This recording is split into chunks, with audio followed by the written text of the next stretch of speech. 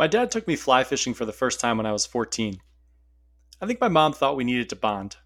My dad worked late, usually until after I'd gone to bed, and sports and other activities had ramped up for me, so I was almost never home on weekends, which he often worked during anyway. So the two of us went on a vacation to learn how to fish, a thinly veiled attempt by my mom to forcibly have us within 5 feet of each other for more than a couple of minutes a week. It worked and kicked off a hobby in certainly my dad's life where he'd rather be with a few buddies tricking fish into eating something that isn't what they thought it was more than he wants to do just about anything else in the world. But this podcast isn't about fishing or about my dad. It's about our first fly fishing guide, HR, and something that'll be crazy helpful for your startup, but you know how I do this by now. We're nearly 100 episodes in. I've got to tell you about HR before we can talk about startups. HR was our fishing guide for the 5 days we fished that year. He was probably 25 at the time, and he told me that HR stood for home run because that's what all the women said he was. He had a big tattoo of a rainbow trout on his forearm and about a half a pound of chewing tobacco in his lip from the time he picked us up at 6 a.m. until the time he dropped us off at 8 p.m. A pinch of which he got me to try while my dad was in the bathroom, and I promptly threw up, which made him explode in laughter.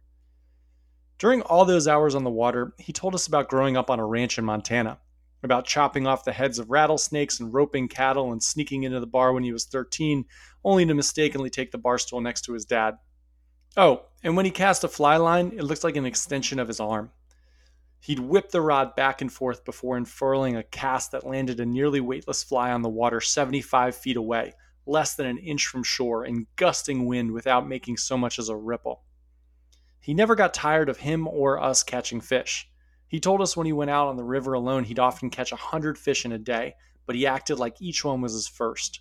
Christmas morning, every time. It is beautiful when people end up doing exactly what they were born to do. And for 14-year-old Brian, HR was impossibly cool. Fly fishing is hard and it's awkward when you start. It's kind of like golf, but somehow less forgiving, and every hour or so you end up with a razor-sharp hook in your hand or your neck or your dad. But we had taken a casting lesson before the trip, and I was eager to show HR what I'd learned. I showed off my cast and peppered him with questions about my form, but he waved me off. None of that stuff matters, he said. Your form, the flies you choose to fish with, your rod, your reel, it's all window dressing, he said. Nothing but bullshit. He then told me to listen up, and I did. The only thing about fishing that matters has nothing to do with you. It's got to do with the fish. If you throw a shitty cast with a shitty fly into a 10-foot pool with 75 fish in it, I guarantee you're going to pull one out. If you throw an amazing cast with the perfect fly into a 20-yard stretch of water that only has 5 fish in it, you're not going to catch anything. It's as simple as that. The point is to catch fish, and to catch fish, the only thing that matters is knowing where the fish are. He then looked me right in the eye and said, I'm going to do something that most guides won't. I'm going to teach you how to find the fish. Over the next 5 days, he taught us how to read the water, the conditions, the time of day, the bug hatches. He taught us how to put ourselves in the position with the highest likelihood of success. Casting, the thing everyone talked about, the thing everyone romanticized, the thing that was supposed to matter the most, really didn't. Not even close. You catch fish when you're in a place with a lot of fish. End of story. I've never forgotten that. And now, we'll talk about what that's got to do with your startup after a little smooth 2022 jazz. I'm Brian Scordato, and this is the Idea to Startup podcast brought to you by Tacklebox, a monthly membership program that provides structure, strategy, and network to early-stage entrepreneurs so that they can flesh out and build their business right. It's our new product, and we mentioned it the past few weeks, and I'm going to mention it again because I'm absurdly proud of it. We put everything we learned from 7 years helping over 350 idea-stage entrepreneurs build businesses that are now worth over $1 billion into this program. It's a clear step-by-step path with target metrics that'll take you from idea to product. It's the thing I would have killed for when I was a fresh-faced entrepreneur with a job trying to make progress in the margins, which is why we built it. There are no cohorts for Tacklebox membership anymore. You can join anytime. But for anyone that starts before the end of January, you'll get 40% off the monthly cost for life. It'll cost you about $200 a month to test out and build your startup idea. We're going to launch 250 businesses this year. One of those might as well be yours. Head to gettacklebox.com and use the code BUILD in2022 to start. And if you do, I'll see you on Wednesday for a one-on-one strategy session. There's a question that matters more than any other question when you're building a startup. It's a hard question, but for years I've asked it to all the entrepreneurs we work with the first time we meet them. What do you know that other people don't? Basically, what's your secret? Startups are all about secrets. The thing that you know that you can pass along to your customer to make their life better. Eventually, that's a product, but when you start, it isn't. A secret is a pillar you'll organize everything else around. All great companies are anchored by a great secret.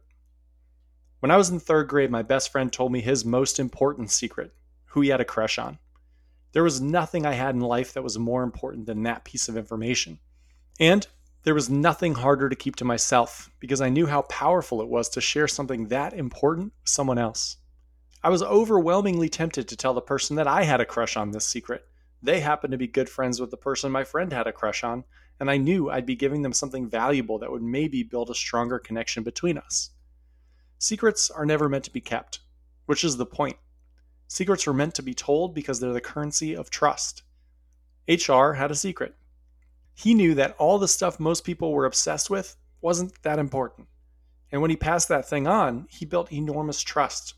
We tried to fish with HR the next year and the year after that, but not surprisingly, he was always booked every day of the season. We ended up seeing him about a decade later in Montana randomly on the river. We recognized him immediately, and he pretended that he recognized us so he wouldn't hurt our feelings. We told him that he was the best guide we ever had, and he smiled and said, "Because I taught you how to find the fish, right?" And he was right. Every other guide we've ever had has kept that a secret.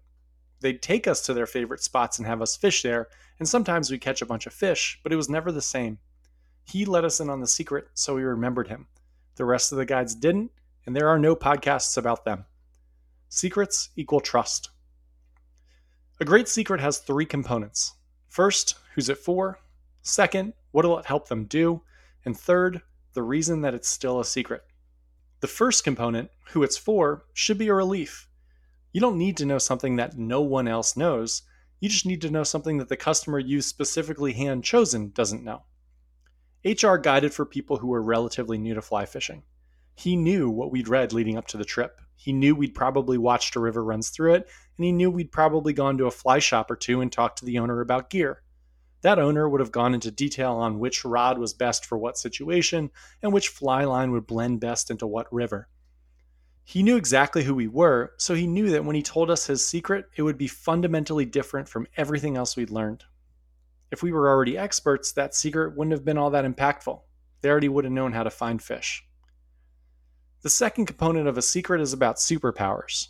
How the thing you know will dramatically improve the outcome the person you're telling the secret to wants. This is tougher because you really need to know what your customer wants from you. Again, that means choosing the customer purposefully. HR knew that we wanted to catch fish. We didn't care if they were 24-inch rainbow trout or 10-inch whitefish because we weren't experienced enough to know the difference. Not at first. Fish were fish, and he got us fish. He also knew that we wanted to belong. And telling us that secret, letting us in on the thing that everyone else held so close to the vest, where the fish were, making us feel like we were part of his stories, that was amazing. Hat tip to Seth Godin as always. People like us do things like this, and we wanted to be the type of people who caught fish, and he let us do that. Finally, the last component of a great secret is the reason it's a secret in the first place. This is the engine that powers people to share it. People love sharing things that are counterintuitive, and HR's secret was. Everyone and their brother told us about how important it was to learn how to cast, and then HR told us it didn't matter. That's good stuff. Simple is hard, but once you've got something simple, something like, "I'll teach you where the fish are," everything falls into place behind it. Everything HR did or said about fishing was always with that North Star in mind, always reinforcing that core message. He'd look up and say, "Look at those ripples. What's that mean, Brian? Look at that current. What's that mean? Where are the fish, Brian?" But you've got to start with a simple, important secret. And now we'll talk about how to whittle all the things you know into the one important thing that can be that organizing principle, and why it's so hard for humans to do this. Leidy Klotz, an engineer, and Gabrielle Adams, a social psychologist, both from the University of Virginia, have done research on a hypothesis super relevant to this pod. Their hypothesis is that when faced with a problem, people tend to create or select solutions that involve adding new elements rather than taking existing elements away. Here's a quote. "We wanted to investigate whether and to what extent people actually overlooked subtraction when they're tasked with changing things," Adams says. Their investigation, quote, "wasn't literature driven because there's no academic literature on this phenomenon. It was really just putting our heads together to try and think up why this might be the case." The researchers carried out a number of tests, including asking 91 participants to make a pattern they were given symmetrical by either adding or removing colored boxes. Just 20% subtracted, while 80% added. In another experiment, the team scanned through 651 past proposals for improving the campus at the university, with only 11% proposing eliminating something that already existed and 89% proposing adding something new. To try to figure out why people add rather than subtract, the team conducted 8 experiments where more than 1,500 people were asked to stabilize the roof of a Lego structure that had one unstable block holding it up. The reward for completing the assignment was $1, and participants could add new blocks for 10 cents apiece, or they could remove blocks for free. The majority of participants added blocks rather than removing them. When reminded that removing blocks was free, more people removed the painfully obvious one shaky block, but still, the majority added blocks to try to stabilize the structure with the shaky single block foundation still there. Further experiments showed that as situations became more complex, the strategy of removal got less and less likely. It was far harder for people to think up subtractive solutions than additive ones when things got hairy. And unfortunately, startups are hairy. Quote, "Additive solutions have sort of a privileged status. They tend to come to mind quickly and easily," said Benjamin Converse, a social psychologist at the University of Virginia and a co-author of the study. "Subtractive solutions are not necessarily harder to consider, but they take more effort to find." Further, the authors, quote, "convincingly demonstrate that we tend to not consider subtractive solutions as much as additive ones," said Tom Mavis, a consumer psychologist at New York University who reviewed the study. He said that while we already knew businesses and organizations tended to opt for complexity rather than simplification, this study showed that people tend toward adding new features, quote, "even when subtracting would clearly be better." The best secrets, the ones that'll anchor your best business and spread the fastest, are the simplest, which means they're probably subtractive.